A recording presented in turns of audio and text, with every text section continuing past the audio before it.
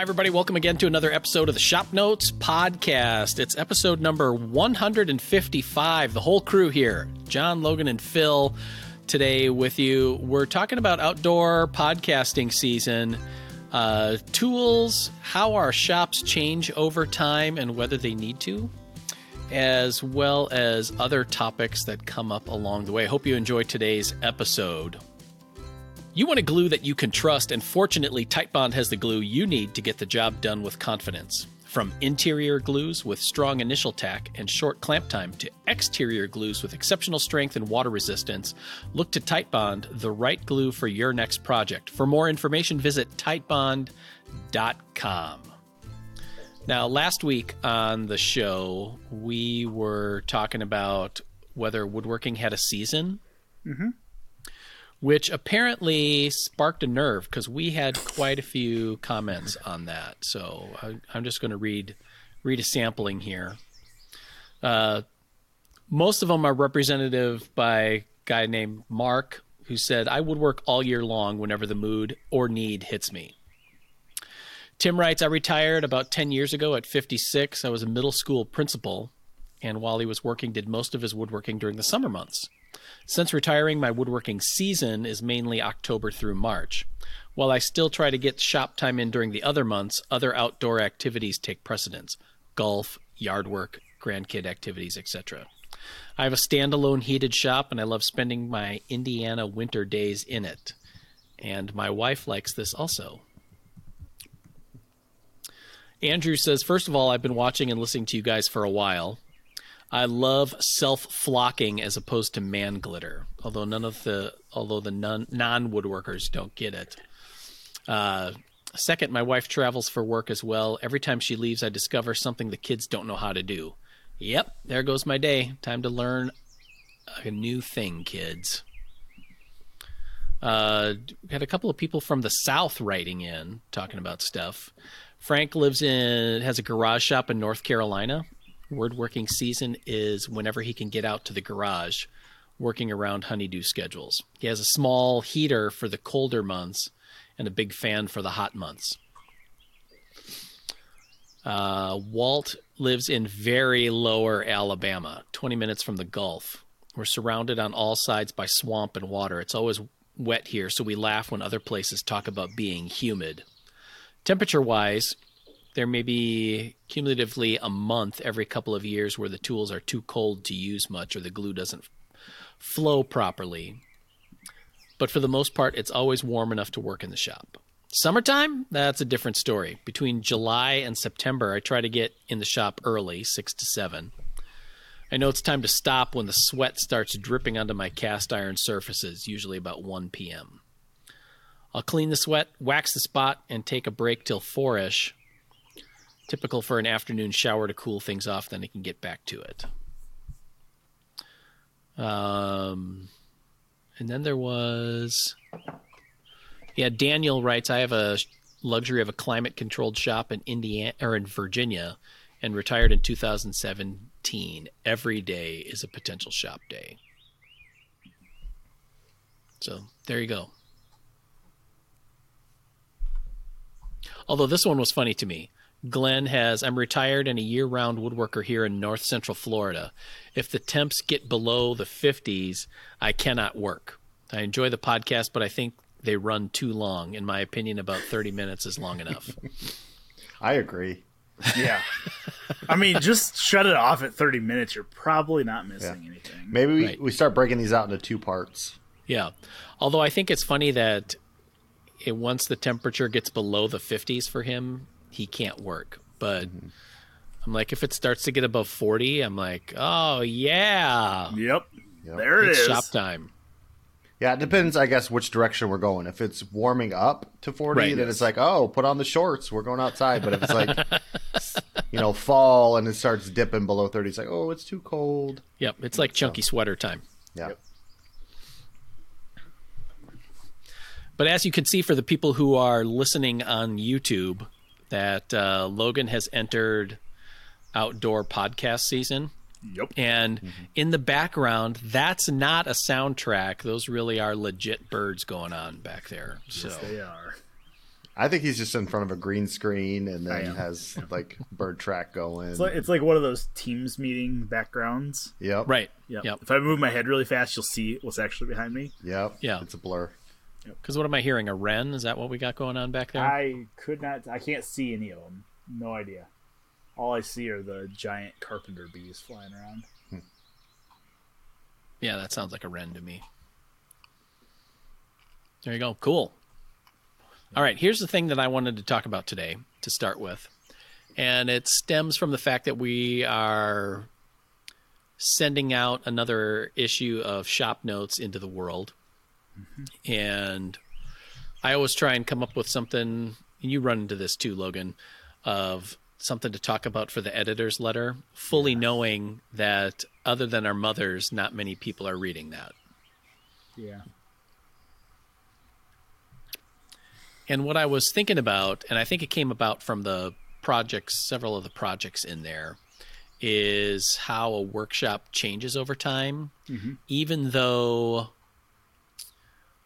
a lot of woodworking content creators or books or whatever try and tell people in setting up shop kind of things that there's a one way for a shop to be.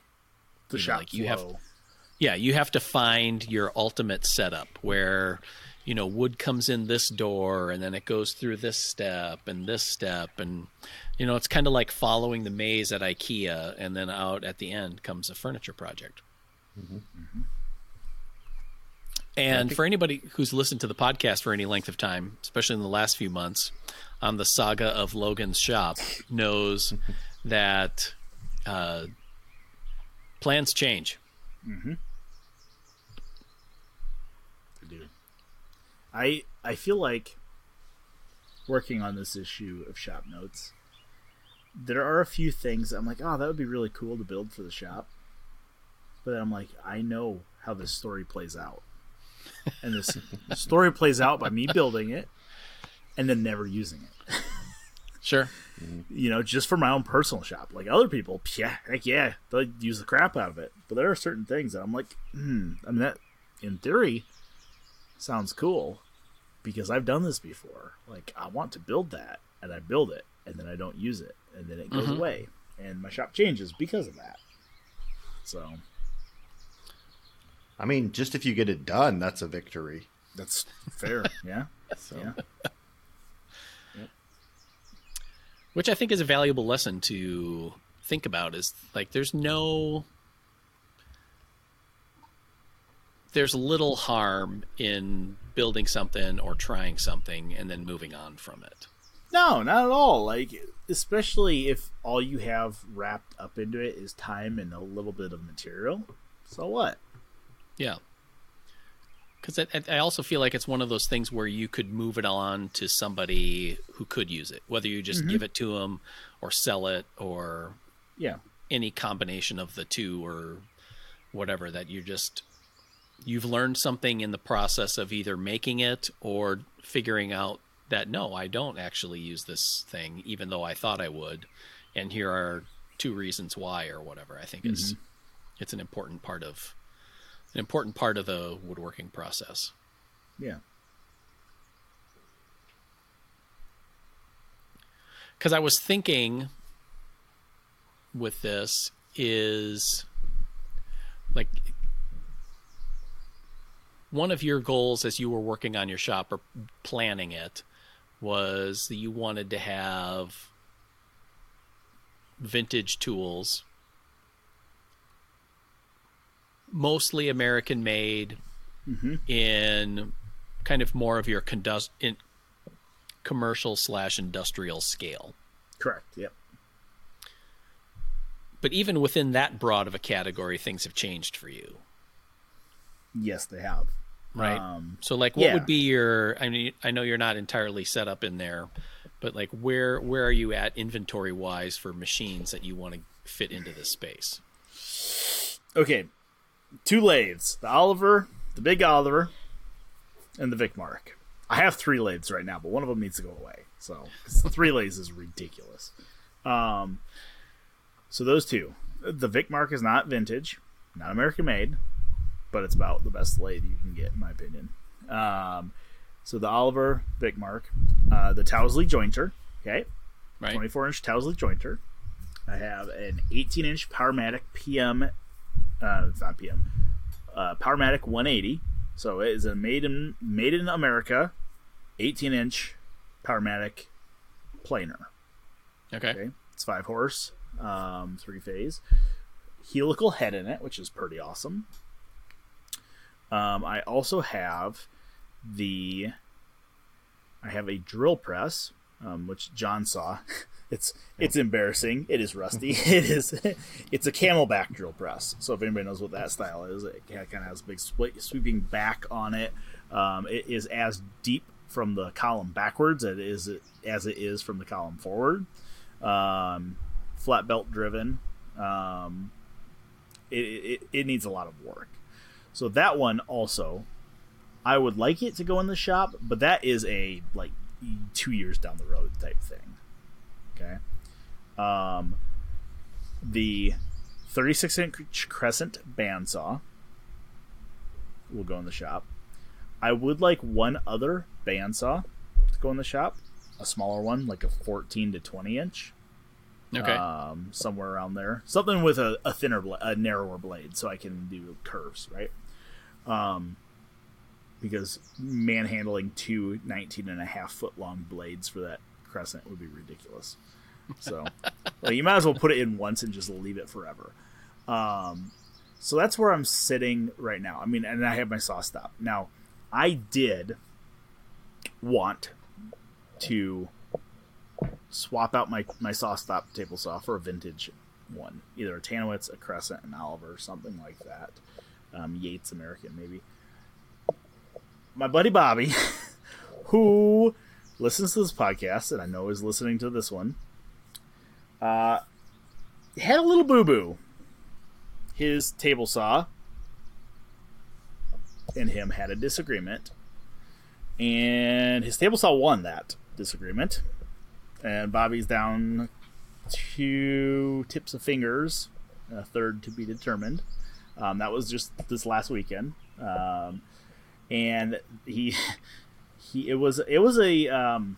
hit close to home because Bobby's one of my good friends, and I know Bob knows tools. And Bob when he texted me, he was texting back and forth pictures and stuff. I don't know how he's texting though, because he ain't got no fingers no more. I mean, he does, but I actually, bad joke. Anyways,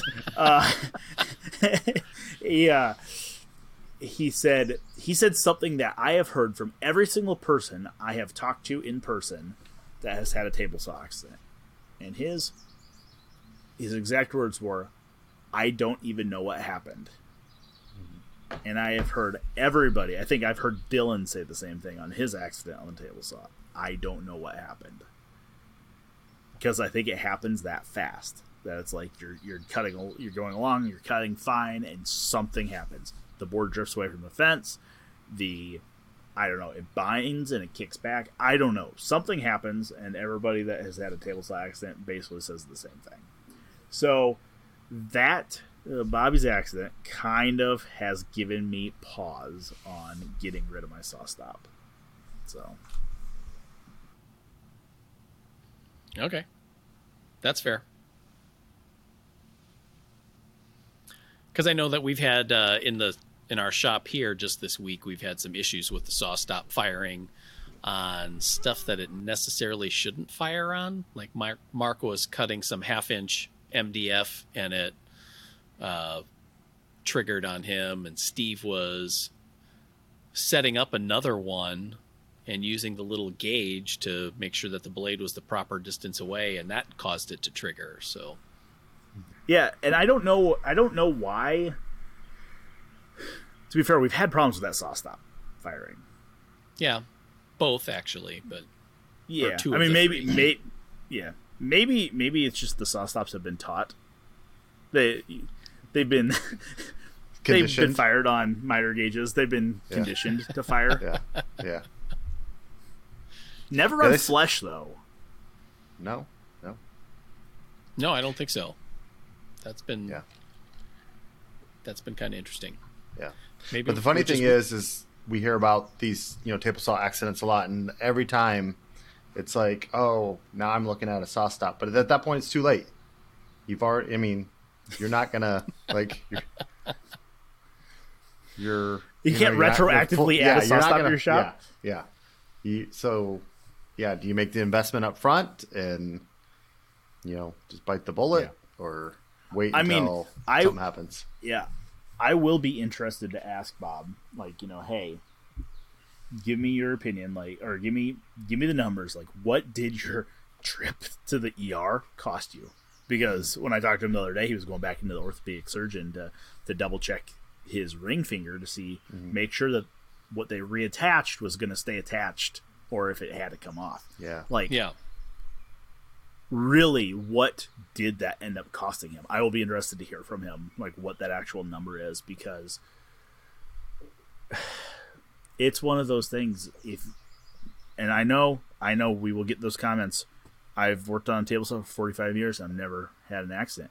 I know. Right. But there's always that but. Right. What if you do? Like, you pay car insurance, right? And you've never had an accident. So, yeah.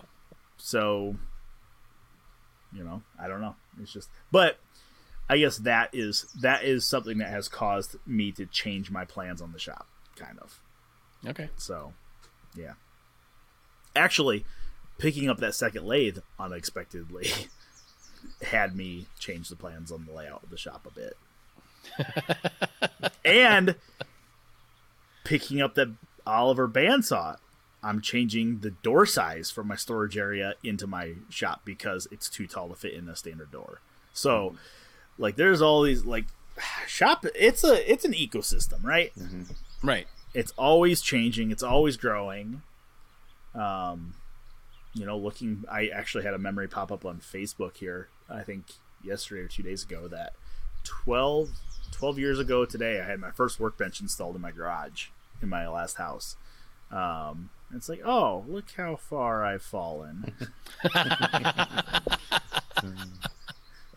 How far I've fallen. So perfect. Yeah. Mm-hmm.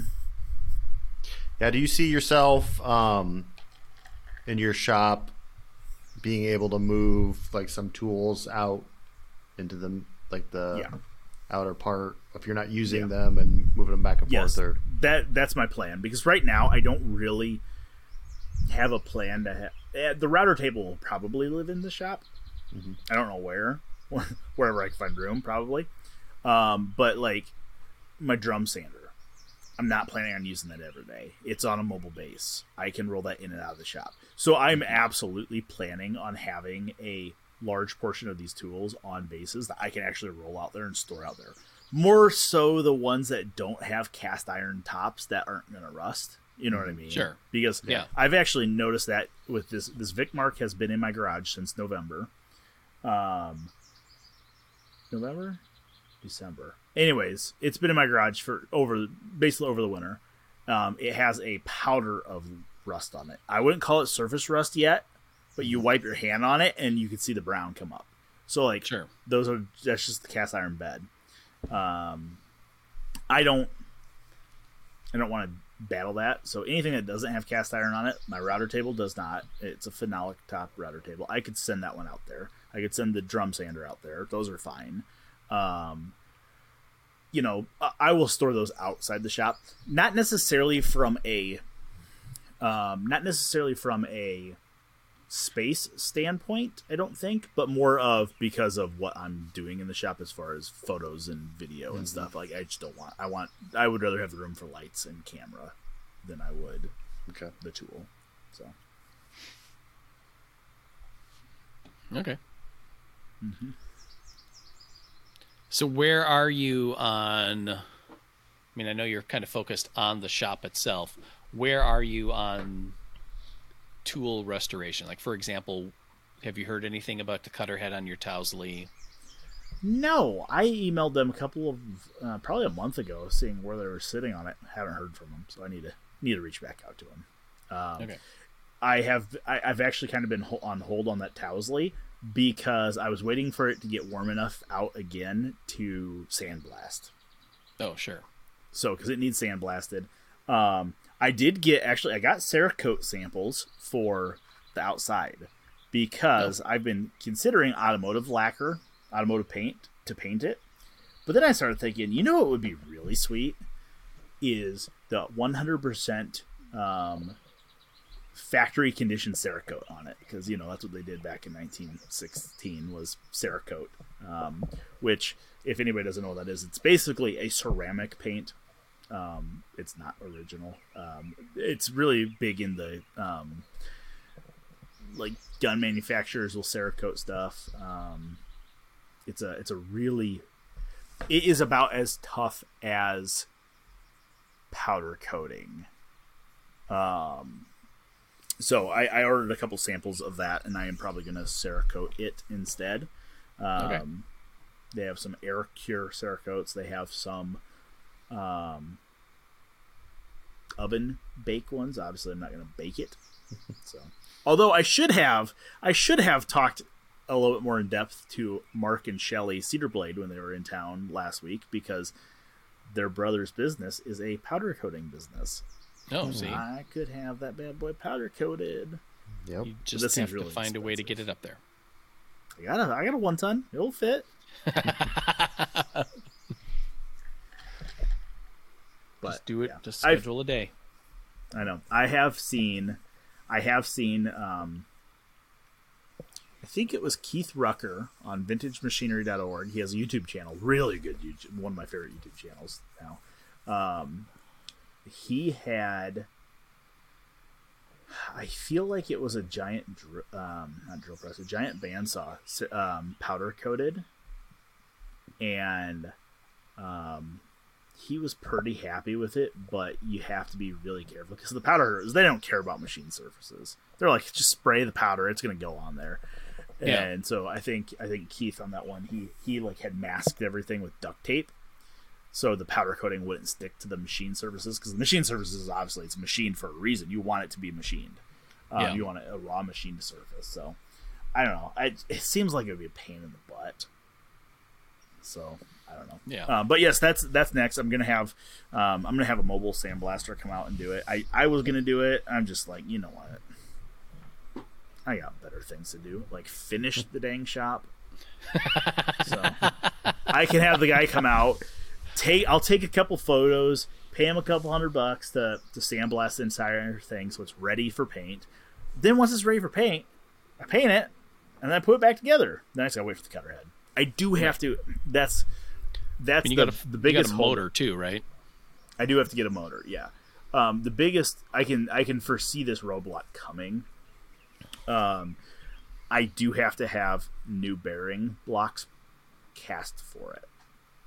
But I kind of want to hold. I have a SketchUp model from a gentleman that's a Popwood subscriber. He was restoring a Towsley, the exact same jointer at the same time. Actually, he had just finished his, but he had a SketchUp model of the bearing blocks, the original bearing blocks that he sent me. So I'm like, jeez, all that work's already done. I just have to send this to. Actually, I'm going to send it to Keith Rucker. He's going to do all the draft angles on it for the sand mold, and then we'll send it off. I'll have a 3D model printed of it. We'll send that off to have the actual sand casting done and poured. That's going to go to Breezy Hill Foundry down in Mississippi. I'm holding on that until I get the head, because I want to make sure whatever bearing blocks I have cast are going to work with the head. So I want to make sure I have bearings here that fit on the head. The bearing blocks are sized for the bearings. We'll have them cast. I'll send them back to Keith. He'll machine out the inside, hopefully, to fit the bearings, and then life is good. I can see this roadblock coming. I never claimed that this jointer was going to be up and running within the year. I'm hoping within 3 years. So, because that would be the downside of going with the vintage tools, is that for the most part, each one of them is a project. Yes, absolutely. And I think that's probably why when you see guys that have shops full of vintage tools, they don't really do much with the tools. they're more into the fixing of the tools, and they, because those become projects of themselves, they don't actually get to do any projects. So. Or you see people that have a divided shop, that one side is the place where work gets done, and then the other part is kind of the boneyard where projects are awaiting their time on the lift, so to speak. Yeah. It's actually funny. I saw, we didn't really talk much about this Powermatic planer I picked up. And it's funny because I just saw a video from Frank Howarth on YouTube. Oh, yeah. Of installing a helical cutter head in his. He has the same planer as I have, except his is a little bit older. His is a green model. Mine is right when they switched to mustard gold. Okay. His is one Plotchman's yellow. Yeah. His is one of the green ones, but he installed a Lux cutter head in it, and he was really happy with it. So mine's already in there, so I'm not down to mess around with that. So. Today's podcast is brought to you by Titebond. You want a glue that you can trust, and fortunately, Titebond has the glue you need to get the job done with confidence. From interior glues with strong initial tack and short clamp time, to exterior glues with exceptional strength and water resistance, look to Titebond, the right glue for your next project. For more information, visit Titebond.com. So, John, how would you say that your shop has changed? Well, I have moved, so that's about it. No, just kidding. I went for a long time without a table saw, and I don't know, I got a lot of stuff done there, and then I got a table saw, and I enjoy that, but it seems like lately I haven't used it as much, and maybe that's just because I can do a lot of that stuff here at our shop. So I don't know. I've been kind of kicking around just because space wise, it takes up a lot of room, and it's like, do I get rid of the table saw and go back to not having a table saw? Or the other thing is it's a contractor saw, so it has that big motor sticking out the back, so it's harder to push up against the wall or push into a corner. So it's like, do I invest in getting the saw stop cabinet saw, and will that save room and be a good investment, and I'll use it more just because it's easier to have out and stuff. So yeah, that's been my latest thing. And then the other thing is I have a separate Craig router table, and it's like, do I integrate that with the table saw to save the footprint, gain back a little bit more space. So that's been the main thing, is always kind of going through the debate of, is it worth the space or not? Because I had a mortising machine for a while too, but it's just another machine that takes up space, and you can do mortises other ways. So it's like, I've had stuff like that come in and out, and just didn't make the cut as far as what it was worth for taking up space. So I guess that's the main thing, is always just having a shared space of the garage, and getting more kids and more kids' toys, and it's just it's a constant battle. So yeah. So I forget, in your garage, is that kind of your lawn care, yard tools kind of place too, or do you have a separate space for that?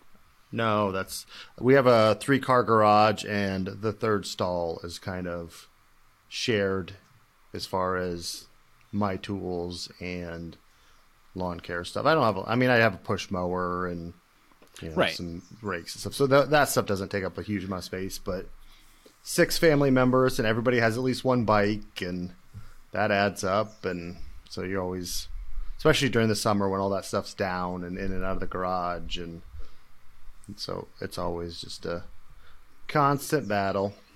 Yeah. But would you, John, ever consider going from your garage shop to a he shed? He shed? I don't know if I really have a space for that.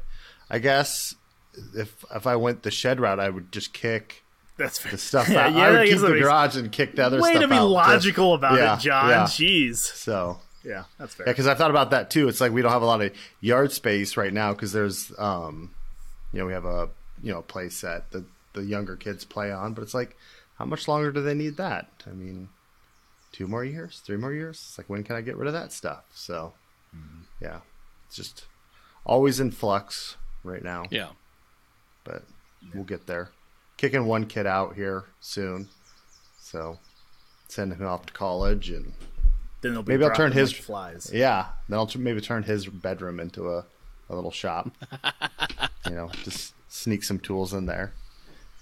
It was funny.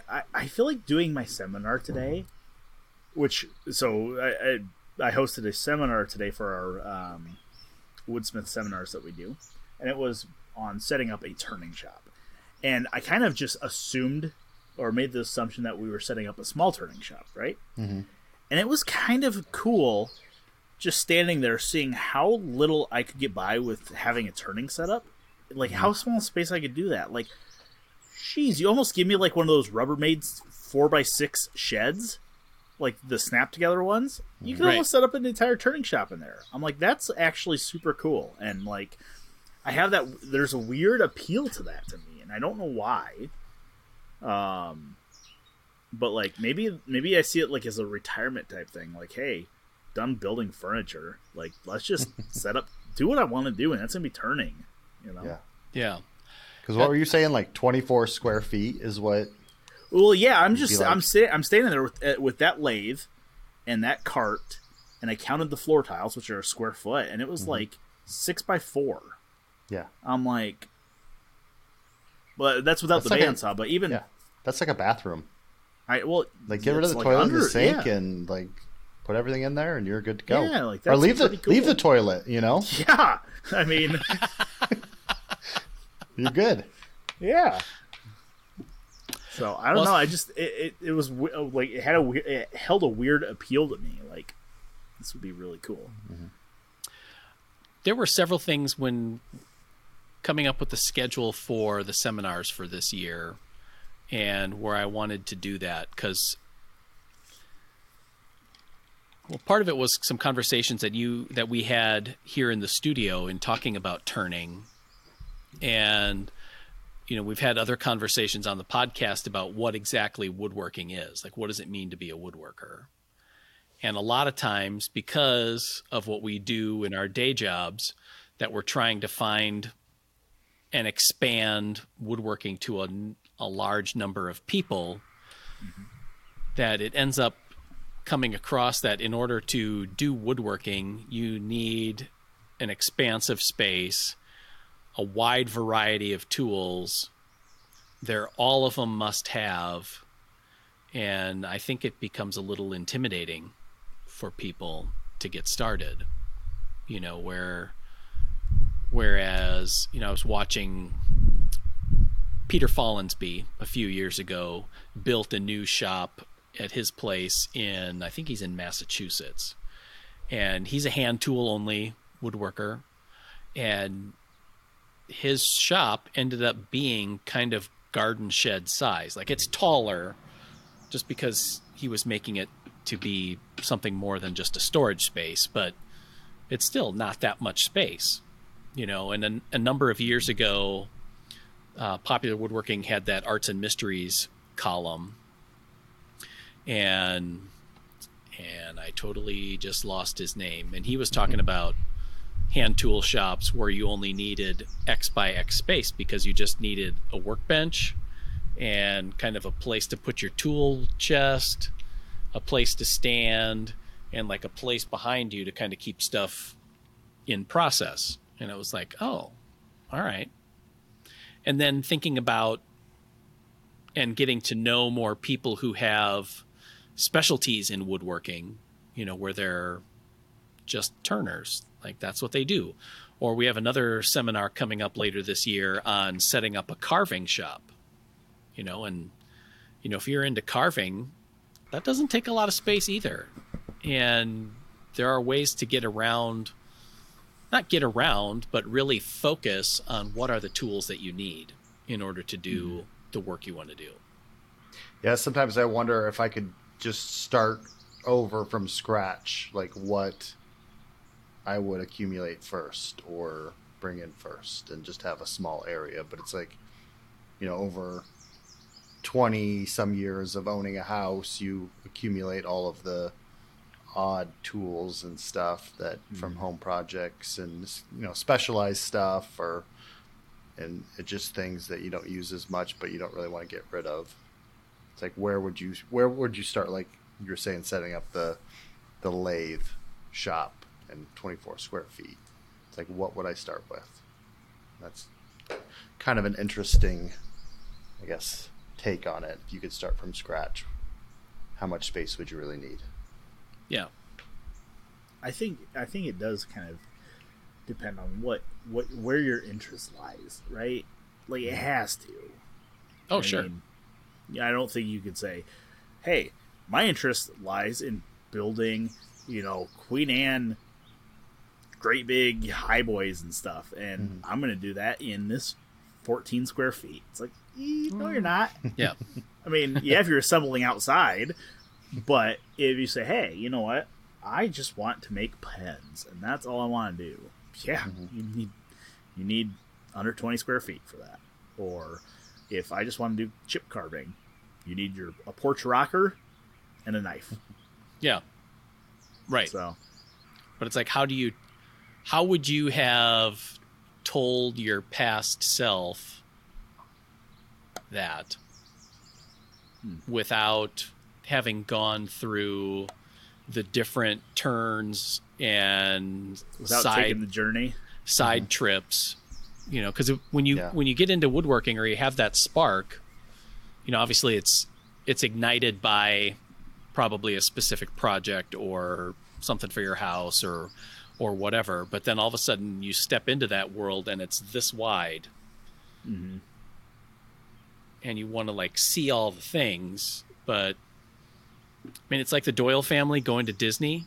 Like the park is humongous, but everybody eventually finds their favorites, and you just go hit this section. Right. And how does it end? Where does it end? It just doesn't. Because I would like to think that I would, if I were able to go back in time and tell myself, like, hey, just don't with this. You're not going to like it. It's not going to work out. Here are the reasons. Would you say that? And to here are the yourself reasons. About? Like, what would you tell yourself that don't do it? You're not going to care for it. I guess maybe I wouldn't put it that way. Like, the cynical part of me would put it that way.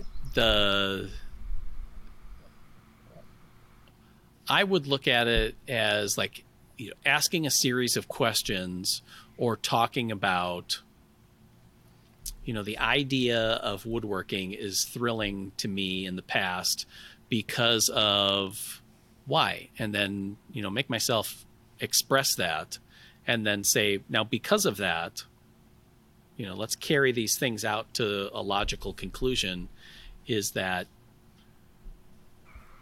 means you don't need to think about this. This detour is probably going to be kind of a waste of time. And if you get started with these sorts of things, that's going to put you on the path that's bringing your satisfaction to where you're feeling it right now, if that makes sense. Yeah. So you're basically saying, Phil, past Phil, don't start that mortising machine.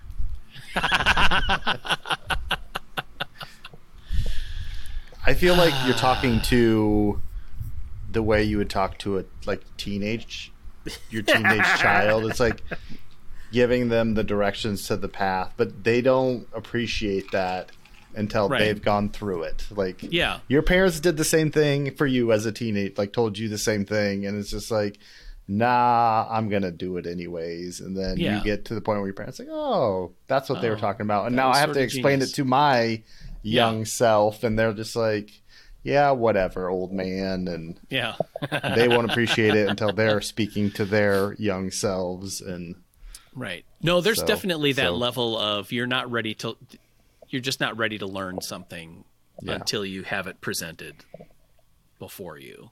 Mm-hmm. So I totally get that. But I think, and I've seen it in teaching woodworking classes, I think I get to try out various ways, that I see, some people who are real beginners in woodworking and are really interested in blah, blah, blah, but then think that they need to do or have or whatever, acquire XYZ. And it's like, maybe you don't, like maybe you're, and I don't want to do it in a way that, like with your kids, that doesn't encourage a sort of curiosity or experimentation in, like, hey, maybe you would like chip carving and that would be super cool. But I got interested in chip carving a number of years ago, shortly after I started here, and got the 2 Wayne Barton knives and, wanted to try stuff. And because I liked the way that it just kind of appealed to me on one sense. And then I started working on it and it's like, I don't know what I would do with this. Like, now what? Yeah. And I know other people that's super cool for them. And yeah, man, hit it. Like, cause you don't need a lot of space for that. You need a solid bench, to kind of hold stuff up, a place to sharpen your tools, and a dustpan to pick up the little chips. Mm-hmm. Like, go at it. Mm-hmm. That stuff is really exciting to me, but it's just not who I am. Yeah. Mm-hmm. It's funny because I would tell my earlier self, there was a long time where I thought turning was stupid. Like, well, it's like I was, and this was maybe before I realized that there's, hollow forms and bowls. So that's what I like. Like, I don't care for spindles. Like, I'll do chisel handles, but spindles are dumb. And I always thought it's like, oh, cool, you can turn rungs for a 1970s living room. You know what I mean? Like, that's what I had in my mind. Mm-hmm. And I don't know where my shift ended up being, where I'm like, ooh, yeah, I'm going to try this. Mm-hmm. Right. Because I remember I had actually, probably 15 years ago, I bought a lathe from Brian Van Heverschwin that he got from the shop, and I turned a couple of things on it, spindle type things. I'm like, this is stupid, and I sold it. And now that's all I want to do.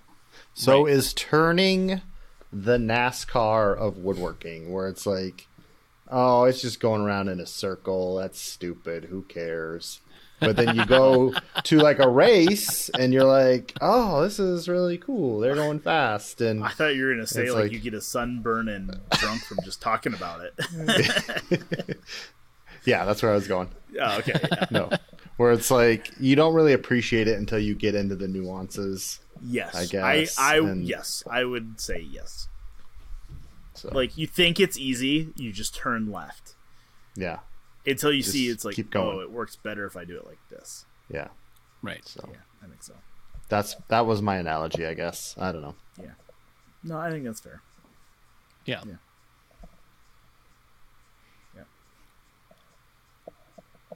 Okay.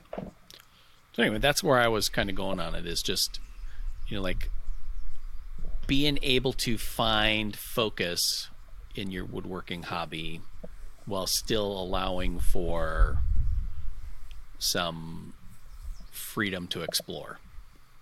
Oh, I think you always have to be willing to explore and try new things, right? Like, I mean, I'm always one that it annoys me when somebody, I've been told this before, like I invited a couple people to go down to like a private Jimmy Clues class with me. I'm like, you guys should come. And they're like, we've been turning for 25 years. Like, we don't need that. It's like that annoys me. Something new. Well, yeah, that always annoys me when somebody's like, I'm a master. I don't need to. Or they're so close-minded that they're like, you know what? I've done it this way for 60 years. This is how I'm going to keep doing it. Right. To me, it's like, really, you're going to limit yourself by doing that. Like, maybe not in whatever particular task we're talking about, but in other aspects of your life, you're going to limit yourself by saying no. So that's where it's like, Phil, maybe you should pick up Intarsia just once, just to understand. Just give it a try. Just give it a try once. You never even tried it. Yeah. Just make the panda and be done with it. Chip carve the panda. Yeah. After you're done. Right. Chip carve the fur. Yep. So there you go. Yeah. So that would be a question. What would you, as the listeners, tell your past selves about woodworking that would get you to this place of satisfaction that you are now? Is there any advice that you could give, and what would that advice be? What's your route to happiness? Yeah. Right. So there you are. Do you think, this is kind of a tangent, Right. but do you guys think that there's people that get satisfaction from completing projects, and there are people that get satisfaction just from doing stuff? Is that fair to say? I get that. Yes. Because sometimes I just like doing stuff.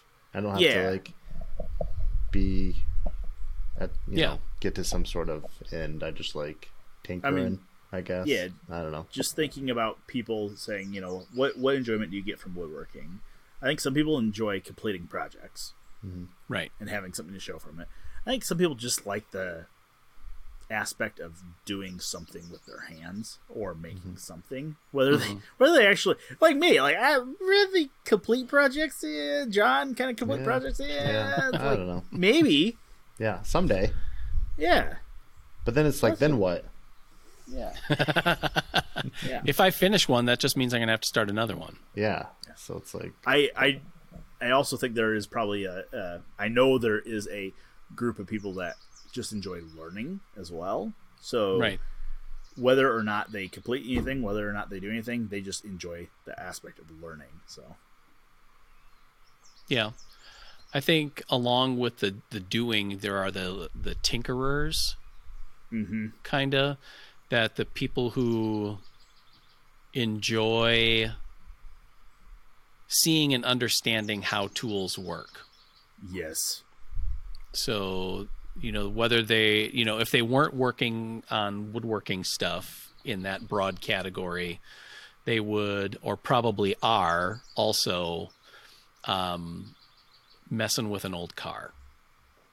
Or, like we had a guy who was on staff here as an illustrator with old tractors. He was into vintage Ford tractors.